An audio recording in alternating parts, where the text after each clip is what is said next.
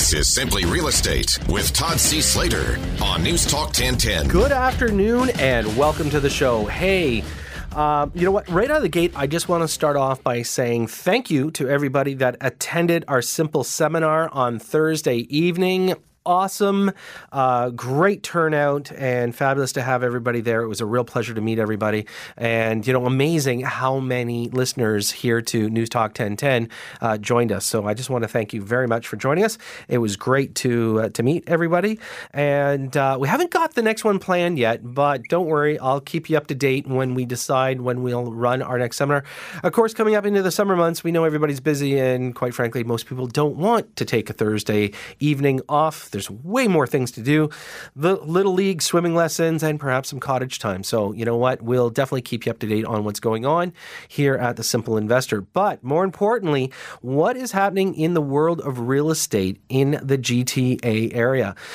Some stuff coming out this week where even though we have seen an upswing in the number of listings, which we kind of expected and anticipated, we are actually seeing still pricing going up. How about new detached homes now selling for $1.8 million as kind of a starting point?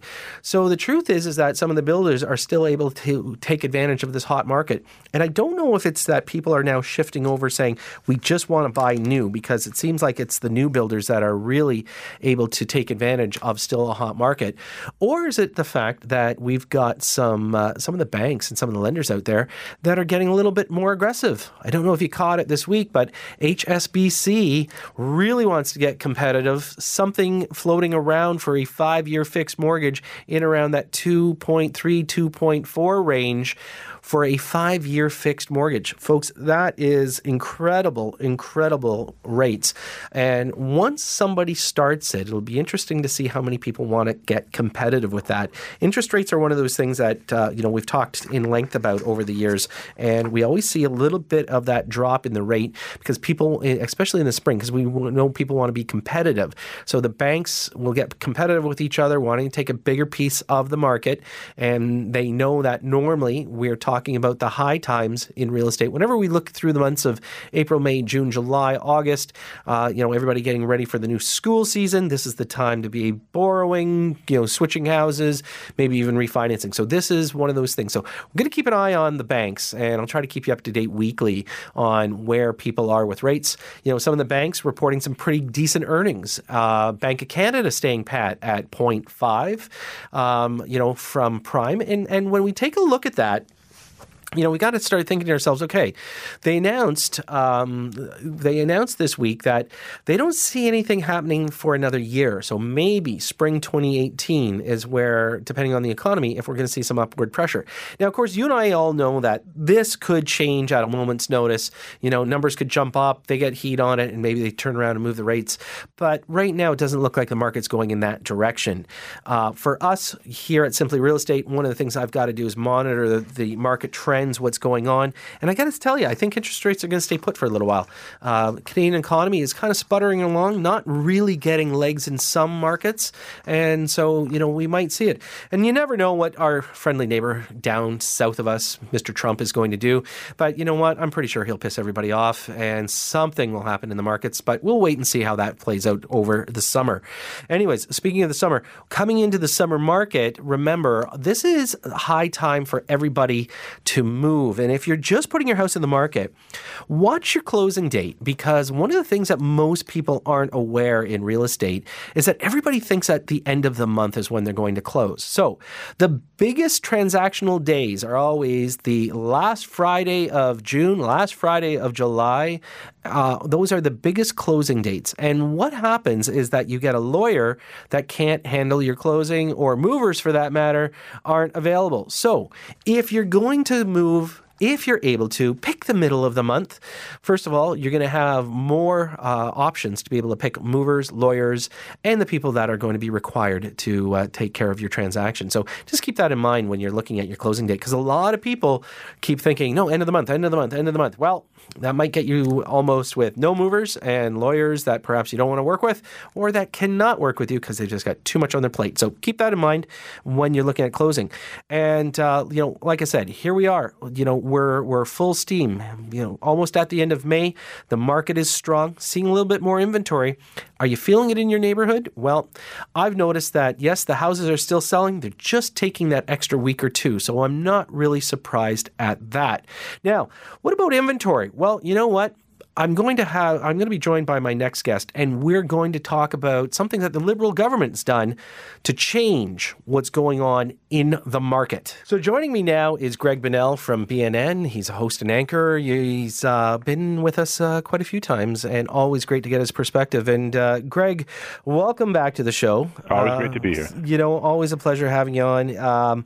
Got to tell you, you and I swear, we can sit at the water cooler and laugh. I think every single week we have a good chuckle. The Liberal government stepping in it again, except this time on their shoe is the OMB. This one is interesting considering where we are right now. Not only in the city of Toronto, but that whole Golden Greater Horseshoe area where we're talking about, do we have the right kinds of homes? Why are prices so high? Ontario Municipal Board, it's been controversial forever, right? And the Ontario government now saying, okay, well, you know what? We've too many planning matters are being appealed to the board. We're going to replace it with a local planning appeal tribunal. Now, basically what this all means is that there'll be less power to overturn the decisions that local cities, municipalities are making in terms of their planning. But it's an interesting one, and a lot of people are weighing in on it, and I have to agree with this one. What does this do in terms? We know it tilts the power now in terms of a greater for the cities, but also tilts the power more to the local residents, which on the surface, why not? Why shouldn't people who live in a community have a greater say about what's built in the community? But all the arguments we're hearing, all the things we've heard from the government for the past 10 years is that cities like Toronto need to change their mind about how they build the single-family home, taking up wide swaths of neighborhoods, just can't stand anymore. We need more densification if we're going to actually get people to move to the city, and maybe even bring down prices if we got the right mix of homes. But if you have a single-family home in a big Toronto old established neighborhood with all single-family homes around you, how do you feel about that condo going up in your backyard? That's what the developers are worried about now. There's going to be a lot of that NIMBYism, right? Not in my backyard. That's a great idea for the other side of the city, but not where I live. So this could get very interesting in terms of, as the power shifts, do we actually build the kind of housing that we need in the city, or do local politicians start to fear about getting reelected and start listening to local people and the whole NIMBY movement? Yeah, interesting point, because last week we were talking to a Ryerson grad student regarding this exact issue, that a lot of people, a lot of these homes, mostly owned by the baby boomer generation, they should be 5-person homes, only 2 people living there. So it's almost that, we're not using up enough real estate properly. And when you talk about neighborhoods that you're referring to, we would say that based on the price, we were talking a little bit more affluent people, which means that, okay, will these people have more money to be able to fight the situation, hire the right lawyers, hire the right, people that are going to be able to advise? And so if we're talking about, making it a little bit more local, will they be able to influence it more? Now, again, you and I both can agree that, look, if we've bought ourselves into a beautiful old neighborhood with big lots, there's a reason for it. So are we going to see some people that try to do some land assembly and start saying, listen, we're going to look for a more density. So, you get 3 lots, all of a sudden we turn around and say, now we can stick a building on it. So do you see this as being one of the troublesome spots? I think it's going to be troublesome for the local politicians, right? Because before they had an easy scapegoat. They could listen, the councillors could hear from their constituents, and they say, we can't believe they put that condo tower up. And the councillor could shrug and say, sorry, the OMB made the decision, not me. Now, there's a lot more power on the municipalities. Will they actually stick by the plans that the province and the cities have laid out in terms of what kind of city we need? The argument before was that the OMB, when the developers came to the table, they had an unfair advantage because they had the deep pockets to hire the expert architects, the lawyers, everyone they needed, the planning experts to come in. But now we're in a situation where, okay, we've talked a lot of talk in these cities, in the city of Toronto, about the kind of city we need, and the kind of planning we need, but as you run up against angry residents who could vote you out the next time around, are you actually going to stand by your principles and your words? It's going to be an interesting couple of years, because I mean, you and I have discussed this before. At a big crossroads, if Toronto is the world-class city we're told that it is, well, then that means more people are going to rent, more people are going to live in denser accommodations. A lot of really nice neighborhoods in Toronto that are low density and low rise that aren't going to like the sound of that. Yeah, and that was my my bone of contention with the whole idea of this, is that do people have a right to be able to have the big property in the world-class city, and of course it comes down to dollar and cents, or do we have to always be careful and say, well, no matter what, we must be able to have more density? And this is that age-old question. If you have the money to do it, is it okay to do it, or do you now have to meet more of the idea of the needs of the city versus the wants of the city? Yeah, that's going to be a real tension point. There is one interesting thing in here, one caveat they put in it. There's like sort of this transit corridor provision that it doesn't matter what kind of home you have. If there's a project, a development that the city council has approved that's within 500 meters, half a kilometer of a transit station, well, then they can borrow those challenges. So that will be interesting, because that's what we're told a lot too, right? If you're building denser kind of buildings, just don't build them in the middle of nowhere. Build them by transit hubs so people can live in those denser accommodations. They can get on a subway, they can get on some light rapid transit and get themselves to work. So there's that provision there. So that'll stop that kind of NIMBYism. But yeah, because I mean, you feel for those people. If you've lived in a beautiful home and you've bought it for a reason in that neighborhood, and then the city changes, maybe you're not ready for the change. But things always change. Well, listen, Greg, always great having you on. I'm pretty sure this is something that you and I are going to be watching for a little while, and we can have lots of discussions on. So thanks. It's going to be an interesting couple of months after this finally gets passed through the legislature, and an interesting couple of years to see how things actually develop in these cities across, and it's across the province too. Yeah, exactly. Anyways, Greg, thanks. Always a pleasure. Thank you very much. Okay, thanks. Folks, that was Greg Bunnell, and he is host and anchor at BNN. And hey, listen, when I come back, I'm going to be joined by Mike Chesahoski, and he is the Executive Vice President of CBRE Limited. And we are going to be talking about where the next real estate boom may be. So stay with us. We'll be right back after this.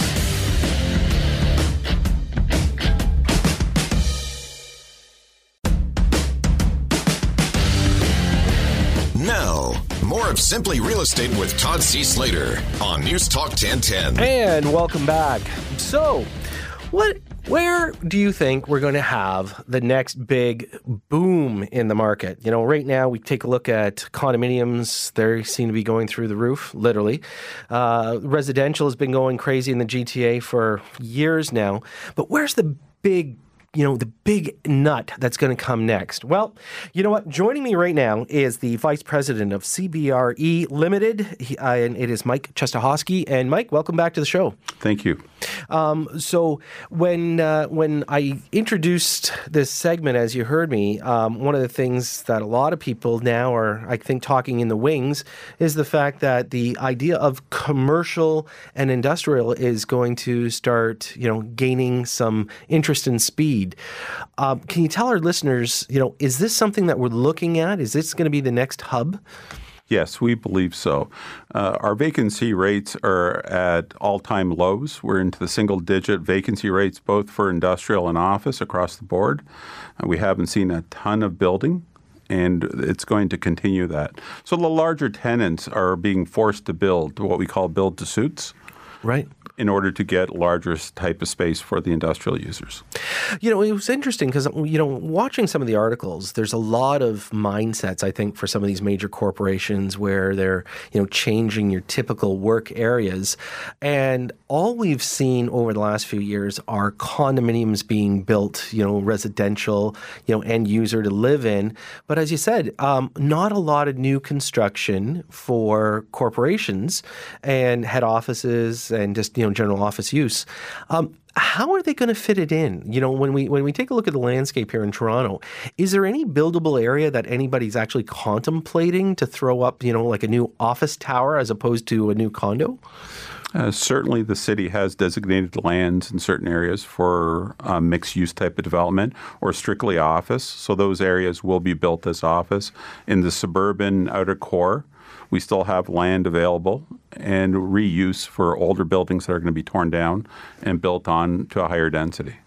So when you say, buildings being torn down, so are we going to see some old, if people drive up the 427, there used to be a couple of old apartment buildings that they ended up vacating, knocking down, and rebuilding. Is this something we're going to see more of even in the, more of an industrial commercial way of doing things? I believe so. So you get into some of these older office and industrial buildings, and they don't suit today's tenant. So they will be torn down. They're low clear heights, tight turning radiuses. They're not the buildings that people want today. So what can we look at? And we touched on it there for a minute, but when we talk about and again being with CBRE, your company. I mean, it's probably one of the biggest, I think, in Canada or at least the world. Yes. As far as dealing industrial commercial, but you also do a lot of land accumulation, which means that the end result can be residential as well. So you do represent, a lot of builders, developers when purchasing land. Where's it going to stop? Because we look at Toronto, we know that all sorts of municipal boards are looking at it saying, we need to increase density because we can't go out, so we got to go up. Where's Toronto going to stop? Because, if we look at it right now, you almost think, so all of a sudden a building comes out of nowhere and you look at it and say, how did that fit in? Like, is there that much more usable and buildable land in the GTA, or the rumor that says we're stuck, where is it at? I think you're going to see, you don't see parking lots anymore downtown. No, we don't see parking lots that we can build on very easily. Right. Are we going to be tearing down buildings, C-class office, old retail, old industrial, to make a bigger and better building? Yes. I think I've been in the business 30 years. My partners are all in their 30s. In 10 years, they're going to be selling buildings to tear down. And we're seeing more and more of it in our listings that people are looking at, and more than likely there's something on it they have to tear down. Well, off air, you and I were just talking about affordability and, what people are buying. And there's an expression used, they call it a cap rate. Can you explain that a little to our listeners so they understand? Because it's something that floats around in the ether, but nobody really understands what a cap rate means. Well, let's say the building cost $1 million. Right. So you're going to pay $1 million cash, and the net income after all expenses that the owner of the building would receive, say it was $100,000. Right. So that's a 10% cap. Okay. So where you're going to see a change is the ability to finance that building, what the delta is between the cap rate that going in, and if we can finance at below the cap rate, then you can add to it. So you can increase the price? Yes. Okay. Generally, we're saying that the cap rate is directly attributable to the net income of the building. Okay. Excellent. Now, in that case, if we talk about Toronto, okay, buildings are being consumed, as you mentioned. People are buying them up. What is a cap rate in Toronto today when people are looking at buildings? They're decreasing on a daily basis, and it depends on the quality of the building, what the upside is. Do people feel that the market rent is higher than what there is today? Every purchaser thinks they can do a better job of running the building than the previous landlord and make more money. Sure. If I had to give you a range, 2 to 6%. 2 to 6. So, because one of the things that obviously we've seen, in residential real estate, we've seen the values run up. And as you know, I trade in more apartment style buildings, and we've seen the values go up in those as well, where we start seeing the cap rates. And when we say they're coming down, it means that the price is going up, so people are accepting less of an income.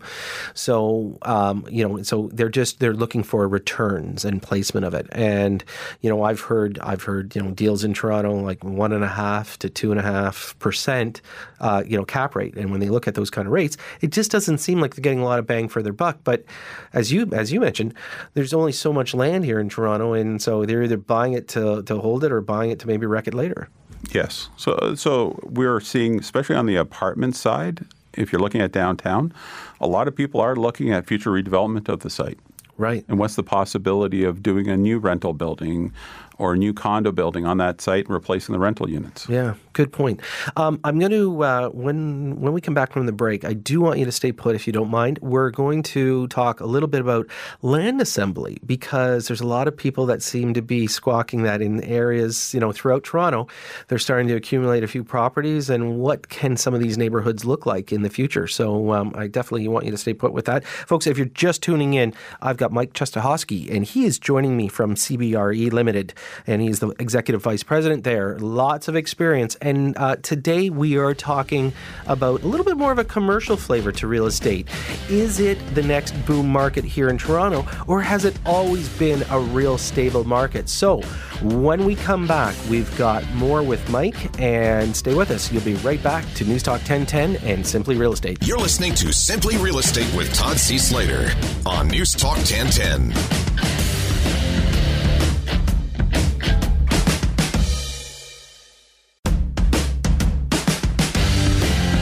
Now, more of Simply Real Estate with Todd C. Slater on News Talk 1010. And welcome back. So, hey, listen, if you're just tuning in, my guest this hour is Mike Chestahosky. He is Executive Vice President at CBRE Limited. And that, if for those of you, you might catch some of the big signs. You'll see them on the big buildings, pieces of land for sale.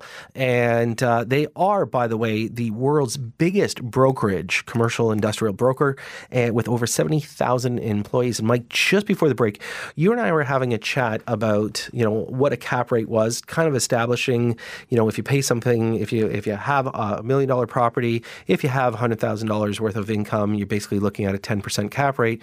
But the fact is that values have now gone up so much that, maybe the income's not going up, but the values are going up, so that reduces the number of the cap rate. So, when people say, a high number is good, a low number is bad, I'd kind of agree with that analogy a little. So if you have a 1% cap versus an 8%, you definitely want to be on the side of the 8%. Depends if you're selling or buying.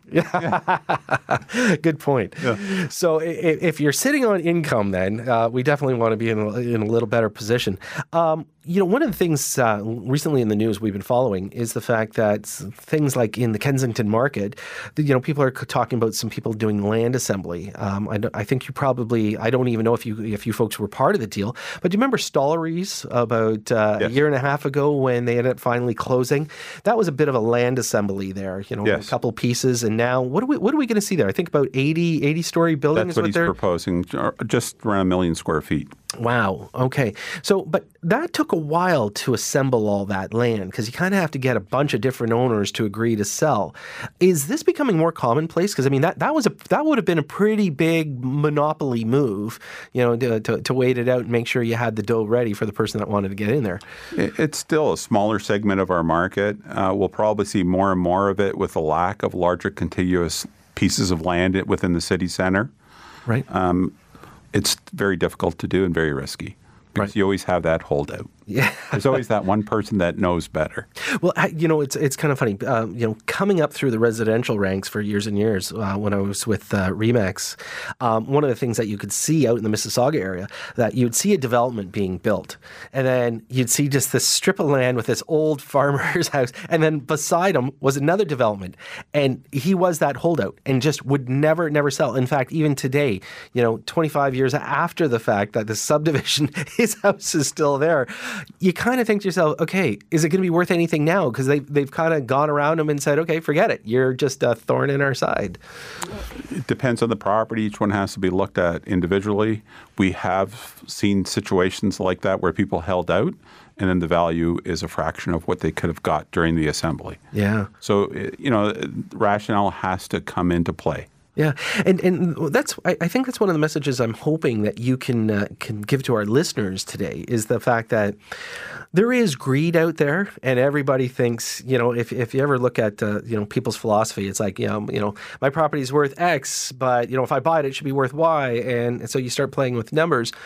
There's got to be a time that, and especially in a land assembly, there's got to be that opportune moment where they say, okay, now it's time to sell, because the developers are just going to work around them. Very often you have to look at what the development holds and what the advantage to the developer is to include your property and what it is to yourself. A lot of times there's a big advantage to selling with the developer because the combination of the two properties, it's a lot higher value for both parties. So you end up receiving more money.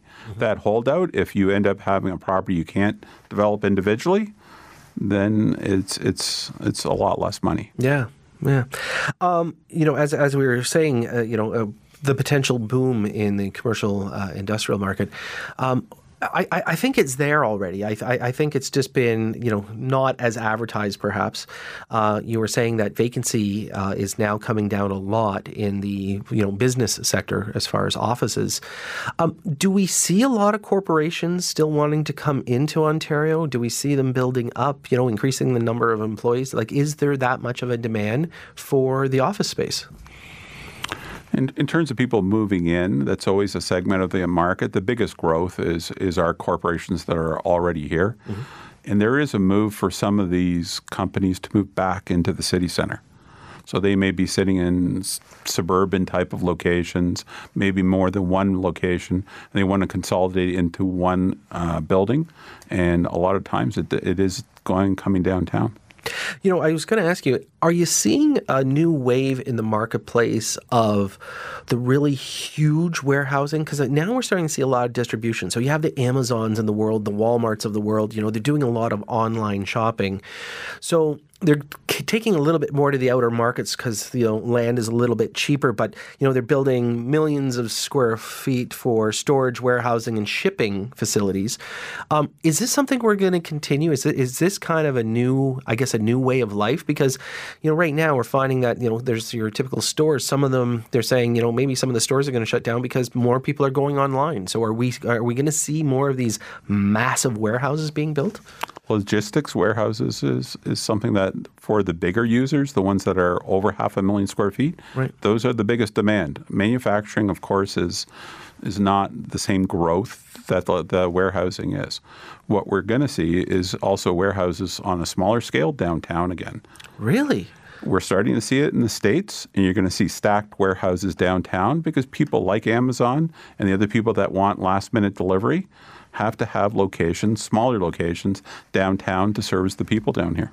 So stacked warehousing. So if they're looking at the 12 or 18 foot clear height, then they're going to have like 4 or 5 levels, maybe with some form of elevator system in it. Yes. So for shipping and that. Which we used to have on King Street. Yeah, I was just going to say, didn't we already have those?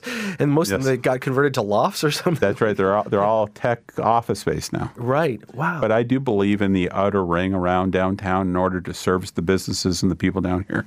We're going to have those people coming back and needing those warehouses to deliver their goods last minute.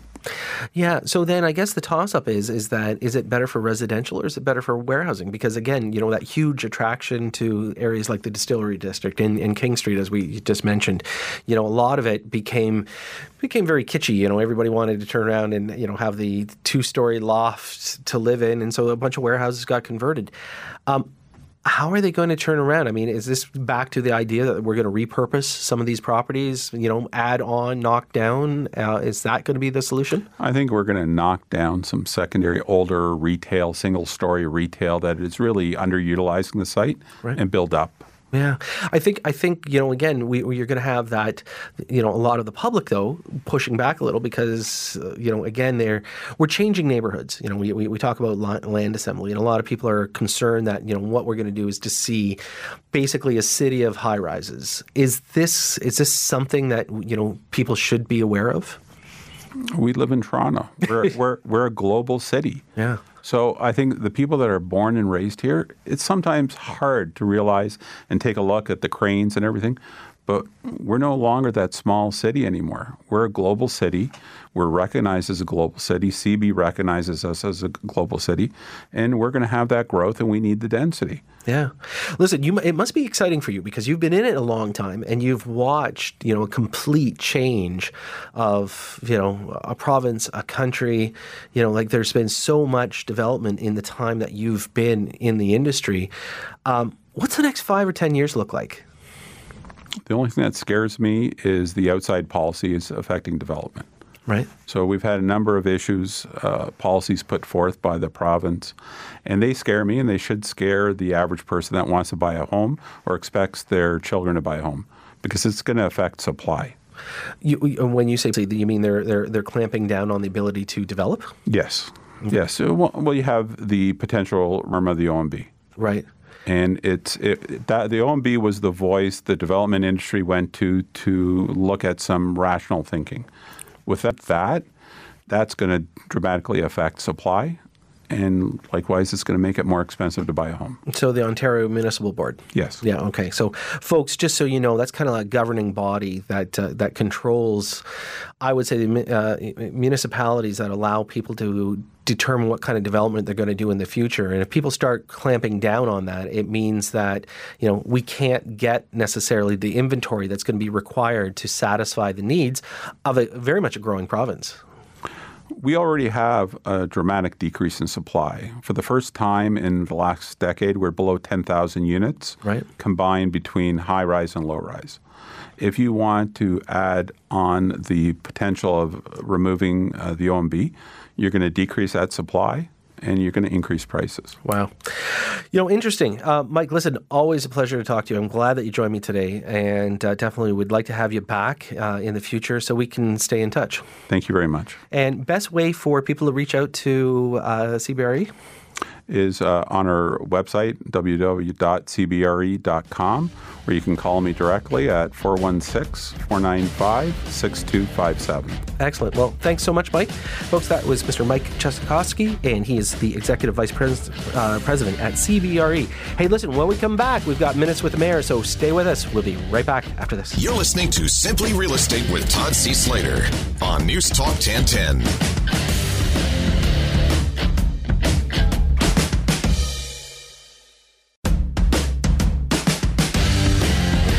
Now, more of Simply Real Estate with Todd C. Slater on News Talk 1010. And welcome back. I just want to thank Mike Chesikowski for coming in today. Folks, one of the things that we always want to talk about in real estate is all aspects of real estate. And as much as we've been so focused on residential real estate, there's a whole other world in the commercial world and industrial world and all these office towers that have been there for years, and there's actually a lack of them. And so having Mike on the show and giving us a bit of an update on where we're looking at in that market is great. But now, of course, comes one of my favorite segments to do, and it's Minutes with the Mayor. And I'm not sure if any of you are familiar with the township of Georgina and the town of Georgina and whereabouts it is. So instead of me talking about it, I thought that perhaps maybe we can introduce the mayor, and it's Mayor Margaret Quirk joining us on the line today. And Madam Mayor, welcome to the show. Well, thank you for having me. It's a great privilege for us here to have mayors throughout the GTA in Ontario join us, and I thank you for doing that. Perhaps you can share with us, a little bit of information about Georgina, letting everybody know the location, because I don't know, unless people are kind of heading around the Lake Simcoe area, most people aren't going to... They may not be familiar. Yeah, you may not be, exactly. So thank you. I always welcome the opportunity to talk about my community, and people might know Georgina better by the names of the communities within Georgina: Keswick, Sutton, Jackson's Point, Willow Beach, the Pefferlaw, Port Bolster, Virginia. That makes up of our community. So we're a mixture of urban, new development, rural development, lakeshore, and then the countryside as well. So it's quite a mixture of a community. Right, and your population. I mean, the whole community, I think, is encompassed with over 45,000 people. So it's not a small community by any stretch. No, we're just under 50,000. The big urban center is the Keswick area, and that's where the growth is. And that's the really unique part of Georgina. If you want to buy a new subdivision house, a townhouse, there's a new development in Keswick and in Sutton. But if you'd like to have something with a little bit more acreage or a different feel to it, there's older, more mature lots in both Keswick, Sutton, Willow Beach. If you want to be on water, you have the ability to be right on Lake Simcoe or a view of Lake Simcoe. We also have 3 rivers. So if you want to be out in Pefferlaw, on the Pefferlaw River, if you want to be in the rural areas and have a bit of farm property or a larger property, there's just so much choice. Yeah, it's interesting. Now, as far as industries or offices, do you have a bit of a hub there, or do you have more people that tend to commute back and forth to, downtown Toronto? We're definitely a commuter community. We would love to have more business and commercial industry into the town. We actually do have a business park that's privately owned in the Keswick area that's draft plan approved at this point. So if there's somebody listening that's looking for commercial opportunities, we'd be happy to talk with them. We're actually in the midst of doing an investment strategy to attract new businesses. The residential have found us certainly over the number of years, and certainly with the 404 coming right up to our doorstep at Ravenshoe. The residential growth is there. We would love to be able to attract more of the business and commercial growth. Well, it's interesting because you did mention the residential growth, and of course, most of the outlying areas of the GTA are established, already. So you have a little bit more landscape to work with.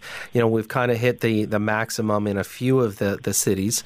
And some of our development now, it's larger lots than you will find in other communities. So some people are attracted to, the single-family homes with a bit larger lot size. So we do have quite a mixture of that in both the new development and our existing resale homes. Right. So from a demographic, who are you finding move into your area? I mean, some people, when they think of Lake Simcoe, they think a little bit more of a retirement community. But are you finding you're also getting some of the younger families with younger children coming into the area? Certainly we are. We find we're getting the mixture. We're getting the people retiring out, selling their homes maybe in other parts of the GTA and moving into our community for those retirement years. But we also have a large growth of young families, people moving up, again, first-time home buyers, or they've flipped a house in Scarborough and now want to move and have a little bit more land. Certainly the lake is one of our major attractions, and we were one of the first cottage countries for Toronto back in the early 1900s, in particular Jackson's Point. So that still is an attraction to people, but they also look at the affordability of our homes. And I'm not saying our homes are the affordable housing, but when you look at this particular market, a number of people are attracted to Georgina for the fact that they can still get into the housing market. Yeah, and it's interesting that you touched on that because obviously in the Toronto proper area, prices have gone through the roof, but also in your marketplaces, you have had a steady increase. So people that have invested over the years into your marketplace have seen an increase in value, of course. But mentioning affordability, I mean, you've got detached homes being built that most people would look at more towards a condo or a townhouse price. So again, there's definitely that affordability. And it's interesting because your new developers are putting together some, aesthetically, some beautiful, properties. Oh, there's some great new developments coming on board. The existing supply of homes in the new subdivisions in Keswick and Sutton, but it's the resales as well. You get into some of the areas in Pefferlaw and Sutton and Port Bolster. There's beautiful homes that have maybe waterfront or a more rural feel. And that's the good thing about Georgina. You have that choice. If you want to have a little bit more urban feel, you can go for that. If you want to be close to shopping, there's that. But if you want to be a little bit more out in the country and still close to all the amenities, there's opportunities there. So we have quite an interesting mix. You can be right on the lake, either directly or indirectly, right on rivers, out in the rural areas, or in a new subdivision. Yeah. So one of the things that we noticed over the last few weeks here in the marketplace is that after the Wynne government introduced, I would say, a shotgun approach to try to cool the real estate market, they're kind of taking dead aim at foreign buyers and some speculative taxes and things like that. Would you see in your marketplace a lot of foreign investment or mostly end users? Some of those questions are best answered by the real estate agents. They're the experts in that side of things. Certainly, we've seen new people coming into to the community. For the most part, I believe they're home purchasers. Some maybe are renting out the properties for the time being, or they're investors purchasing for that purpose. But those, if you're looking for those details, I can certainly hook you up with some real estate agents that can maybe give you those details a little bit more clearly than myself. Yeah, no, excellent. Thank you. And again, more along the lines of the questions that, a lot of municipalities are saying that they believe that, there are foreign buyers coming into the market, and that's been driving their values. Where we've found in some of the more outlying areas, we find that it is definitely people escaping the GTA from a cost perspective, but also a lifestyle. And when we talk about lifestyle, are there events in the Georgina marketplace that happen annually? We've got different marketplaces that they hold annual things that people are very attracted to, and you get a lot of, I would call, more the tourist vacationers come up. You mentioned being just right there on Lake Simcoe. A lot of people want to come for long weekends. Are there events that people should be aware of, and why to visit Georgina? Oh, yeah, there's a number of events, and things really kick off after the 24th of May weekend. And we have everything from our annual, I think it's the 162nd Sutton Fair, which is held in August. There's other events throughout the summer. We have an event called Music in the Streets, which is local bands and musicians that play, and it's a street festival with vendors. That's in Keswick in June. And we have a couple unique ones in Jackson's Point called the Painted Perch, which is an art festival. You get a wooden perch and you paint it up, and then there's vendors and activities for kids. Duck races in Sutton off the Sutton Dam at the Black River. Pefferlaw has a wonderful picnic that is organized for the kids. That everything is free for the kids. It's quite an event. And then we have a military museum that does a military day. We have a studio tour in the fall. I can go on and on. There's home tours, garden tours. We have an art gallery and an art center that has various activities throughout the year. There's something for everybody. If you just want to come up for the beach and the boating and the ice fishing and the summertime fishing, we have that. If you want to come to our recreational outdoor complex at the Civic Center, we have a tube and terrain hill that operates in the winter months, obviously. In the summer, it has a ropes course and a rock climbing, beautiful soccer pitches, baseball diamonds, splash pads. And we're unique in that we have a Pioneer Village attached to that facility as well. Agriculture, ecotourism, there's all kinds of activities. There's something for everybody, young and old. Yeah, well, excellent. So where do you see the development over the next 5 years? Are you going to continue to grow, or can we anticipate more development? Certainly, we are continuing to grow. The major growth center, as I said, is Keswick. There is capacity there for that growth, both from a land base, a supply of housing base, and by a servicing capacity. Sutton is growing as well. There's a number of developments that are ongoing there. We do have sort of a cap on the development in that area because of our servicing and what the plant is able to provide for servicing capacity. You're not going to see the growth in Pefferlaw, and they like it that way. They want to remain a quieter sort of community, larger lots. There is infill going on out there, but not the growth that happens in particularly the Keswick area. And then we have Eudora as well. We're unique in the sense, too, that we border another region on that area. So we've got Durham region and Brock Township and Uxbridge Township on the one side of us, and then we have the lake to the north, and then we have the rest of York region below us. So I like to say that we're the top of York region. Excellent. Well, Madam Mayor, thank you so much for joining us today, and we greatly appreciate the information on Georgina.